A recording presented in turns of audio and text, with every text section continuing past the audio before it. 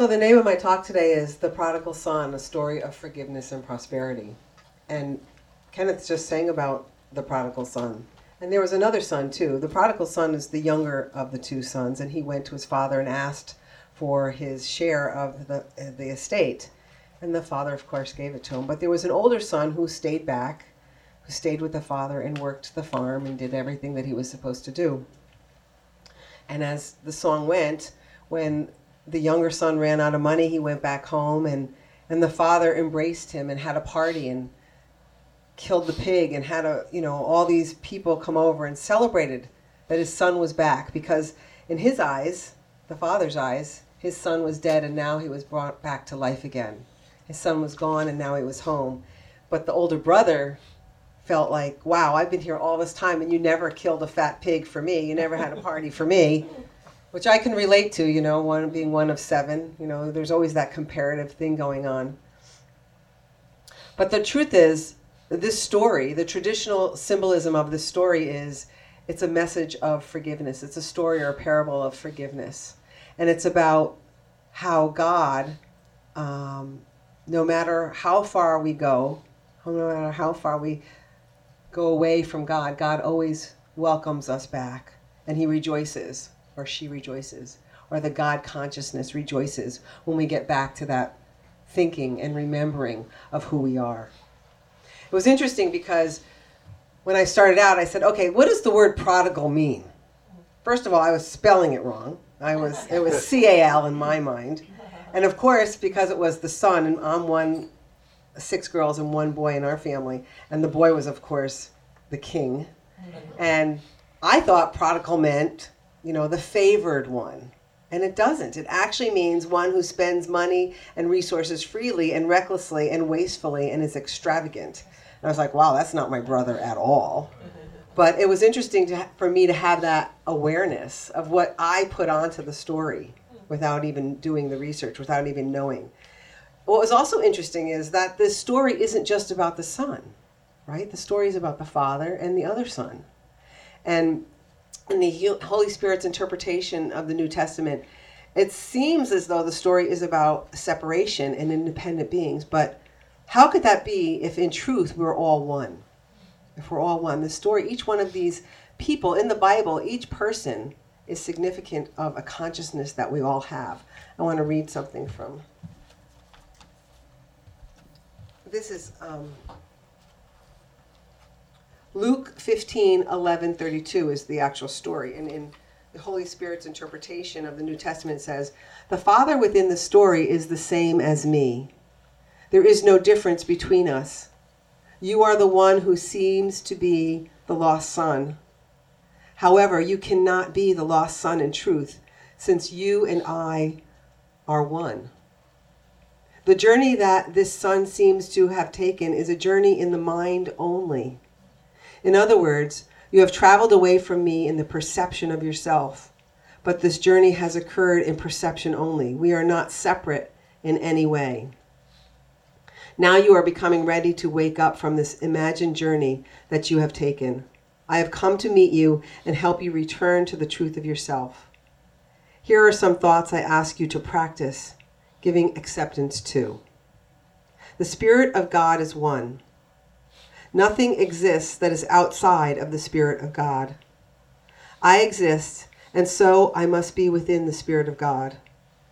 That which is within the Spirit of God is the Spirit of God. I and the Spirit of God are one.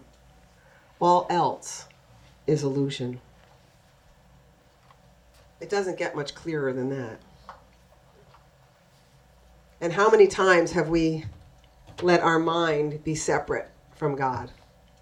It happens all the time. How often are we willing to see the truth and to be remembered of who we are? And it's also the first 2 principles of unity. The first principle is there is only one presence and one power active as the universe and as my life, God the good. And the second one is our essence is of God. So the other son in the story, the son who is angry, represents our resistance to love. The Father represents God. The Father represents love. The Father represents all-encompassing. One son, the son that went off, the younger son, the prodigal son, represents love without wisdom, zeal, passion, excitement, fun, but he's forgotten about all the other 10 or so powers that he has within him. And then the son that was left behind is all about resistance and judgment and will. So how do we get from forgiveness to prosperity? How is this all about forgiveness? What does the forgiveness piece bring? Well, forgiveness brings peace, right? Forgiveness brings that paradise that we can find within us at any time. That peace that surpasses all understanding, that is within us all the time. But we forget. We allow our thoughts to take us away from that peace. And what is prosperity? Edwene Gaines says, prosperity is vitally alive, healthy body for this God being we are here to be and to express through. Prosperity is also relationships that are joyous, satisfying, honest, and intimate, nurturing, and work all the time. Prosperity is work that we love so much that it is not work at all. And it is all the money that we can spend. So what forgiveness does is it allows us to raise our vibration, to allow in all of that prosperity. Because when we're in unforgiveness, we have blocks, right? We have blocks, and we cannot feel that joy. We cannot feel. So whatever your story, whatever the story is that you're telling yourself or you're telling other people, we have to remember that that story is going on within us. It's never really about the other person. So for example, if I'll get back to that. If I'm seeing victimhood in somebody else, or if I'm seeing them as the victim, where in my life am I seeing myself as the victim? I can't see it in somebody else unless it's in my life. If I'm feeling betrayed, where am I betraying myself? If I'm feeling disempowered, where am I disempowering myself? And that's where the forgiveness needs to happen, is within me and for me. So I can go in and say to myself, I forgive myself. Remember last week or last time I spoke, we talked about the first thing that Jesus said as he was being crucified. Forgive them, for they know not what they do. It's all about us forgiving ourselves. So if you're here today, chances are there's something that you need to forgive in your life. And one of the assignments I say is to ask yourself in prayer, what is it I need to forgive? And then start that process, 70 times 7. I forgive myself today. And you might want to put your name in there. So there's 2 reasons why the forgiveness prayer, remember I was talking about last week, Ho'oponopono. I'm sorry, please forgive me, thank you. I forgive you, I love you. There's 2 reasons why that works. Because we're all one and that vibration is going out towards all of us. And also, if I'm saying it, I cannot not be affected by it. So I want to keep that forgiveness process happening so that I can increase my prosperity, so that I can have the relationships I want to have, so that I can have the work that I love, so that I can have the health that I want. Also, the other thing that Edwene Gaines talks about and Charles Fillmore talks about is any kind of financial debt that we have is all about unforgiveness. And when we can forgive ourselves, that financial debt will go away. Now, we're not talking about, Charles Fillmore is very clear about the difference between debt and a wise use of credit. A wise use of credit is like a mortgage or a student loan versus credit card debt. When it feels like a financial burden, then it's debt. So Eric Butterworth in The Flow of Life says, when you think abundance, we're not creating abundance. We're allowing ourselves to vibrate at the same vibration that the abundance that's already here, and we allow it into our life. We accept it. We're giving our consent to the natural flow of abundance. So this is what the presence of God really is. The life of God is the presence in us, and it's just a flow that does not stop. So I have a question. If we have thoughts of unforgiveness, do we think this flow can flow naturally through us? Probably not, right? How can we have a natural flow of abundance if we haven't forgiven something or somebody in us? True prosperity consciousness is consistently open to the flow, attract opportunities to both give and receive. Remember, that's a law, giving and receiving. Because if we can't receive, we've stopped the flow of giving. We've stopped somebody from giving to us. If we're always giving, right? We don't let people give back to us, we've stopped the flow. So we have to keep it open, keep it going both ways. It's the law of compensation. The other thing is, if you're ever worried about money, this was one of the things that became so apparent to me when I took the prosperity class with Prosperity Plus with the Mary Morrissey class, was how I shifted my perception about money, because it helped me to see how I was worried about money. Money was running me rather than me running my money.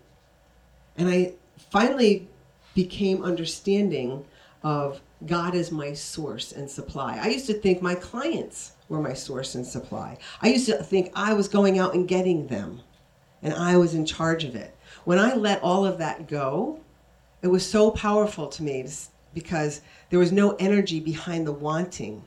It was just an acceptance and a knowing that this is mine. And if it's really mine, no one can take it from me. God's going to show me the way to the right clients, to the clients that need me and that want me and that are going to pay me for what it is that I need. Seek the kingdom first. Seek ye first the kingdom, and all things shall be added to you. So as I went in within and was seeking that spirit, that God within me, everything else came to me after that.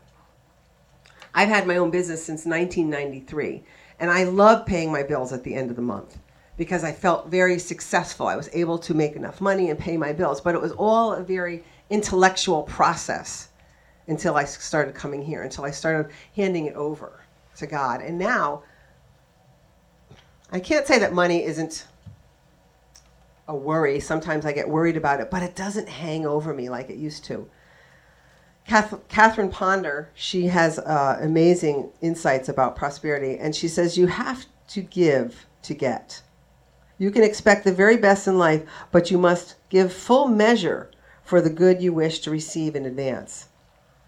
If you don't have something that you desire, use the vacuum law of prosperity. Create room by cleaning things out, throw out old things, and make room for what you desire.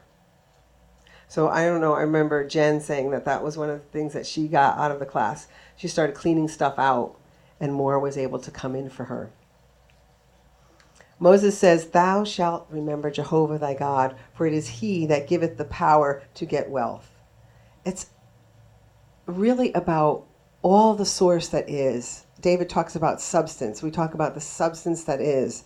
And as we allow ourselves to vibrate with that substance, more of it comes to us. But we can only be there through forgiveness.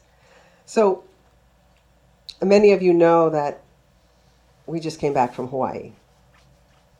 And I spent a lot of time planning this trip, planning the flights and planning the excursions. And one of the things that was in the back of my head a lot of the time was worried about, what if one of us gets sick and we can't go? And so much so that I knew enough, get some travel insurance. Just spend the money on it. And I said it to my husband. He's like, "Really? You want to get travel insurance?" I said, "I know. I've never done that before, but we're spending a lot of money on this trip. I want to get travel insurance." Okay, get the travel insurance. So that was all fine. And then right before we left, Gabe had just become a part-time employee at Yale. And sometimes when things like that happen, it takes a while for those big companies to process the paperwork. So our insurance ended January 1st, and we still hadn't gotten paperwork that we were medically insured through Yale. And the days are going by, and every day I'm like harping on him. "You better call Yale. We need to get our cards. We need to get our cards." I think like 2 days before we left, they finally emailed us little cards that I fakely laminated by putting tape on both sides, right? I'm like, okay, we're well. Actually, 2 days before we left, he also came home with a cold. I'm like, okay, we could travel with a cold. That's okay. I was so what's the word? We get on the plane. I had these wipes. I'm wiping down the plane. I have a mask on. Every flight. I'm like, I'm not going to get sick. I'm not going to get sick. Well, a week into the trip, we arrive at Maui. This was Friday a week ago. I start feeling not great. I'm like, oh no. So now I start taking all my cold medicine and everything. And the next day, we're on a trip where we get in a van. We have to get up at 2:15. We have to meet everyone at 2:15 in the morning. We get on a van. We travel to the top of a crater to watch a sunrise in the freezing cold. And then we get out. We're supposed to get on bicycles and ride down the mountain. On the way up, my ears pop, and they don't unpop, and I'm freezing. And I bought all kinds of jackets, which I forgot at the hotel. So, anyway, it was a great trip. We get down to the bottom of towards the end, we stopped to take some pictures, and it wasn't cold anymore. Now the sun is out. It's about 8 o'clock, 8:30 in the morning, and I said, you know what? Gabe and I said, you know what? We could probably get on the bikes now because we're not going to freeze. We didn't do the top half of the mountain. We just did the bottom half of the mountain. It was a blast. So that was great. The next day, so that's Saturday. Sunday, went to church, went to Maui Unity, which was fabulous. Monday, I wake up and my head does not feel good at all. I'm like, you know what? I better go to the doctor. Just because we're supposed to leave Tuesday night. Supposed to get on a plane late Tuesday night to fly to San Diego to see our grandson for 2 days. We were going to go to a walk-in clinic and find out that the Hyatt has a doctor right there. I'm like, oh, great. We go to the doctor. She looks at me. She's like, you're not going anywhere. You got 2 clogged ears. Like, it's not even on the outside. It's not like it's wax in your ears.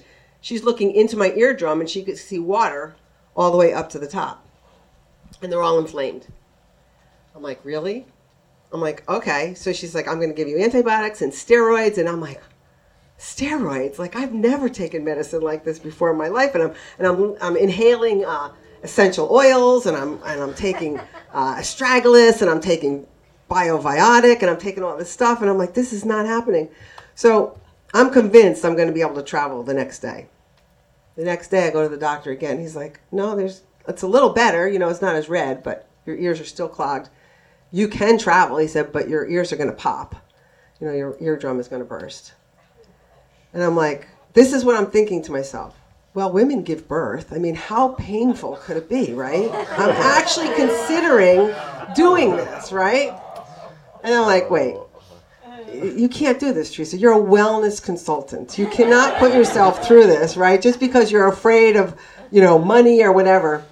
So finally, I just said, we changed our flight once. And then the next day I woke up, I said, you know what? We got to change it to the day the doctor originally said I can't fly until 6/4. Anyway, it was that day that Gabe went to the gym, and I said, I'm just going to meditate. And it was that day that I got quiet. And I said, pray. Just pray. And I sent a prayer request out, and I called Silent Unity, and I found peace. And I found forgiveness. Because up until that point, I was thinking I could do it. I was in that place of my mind of thinking I could overcome this by myself on what I think. And I was that son that was in resistance of what was. And I wasn't being loving to myself, and I wasn't accepting what was going on. And it was really humbling for me to be in that place. And I said to myself, I can't believe, you're still doing this. You're studying to be a minister, and you're still doing this to yourself. You're not listening. You're not praying. You're not da-da-da-da-da-da. I'm like, wait. You got to stop doing that.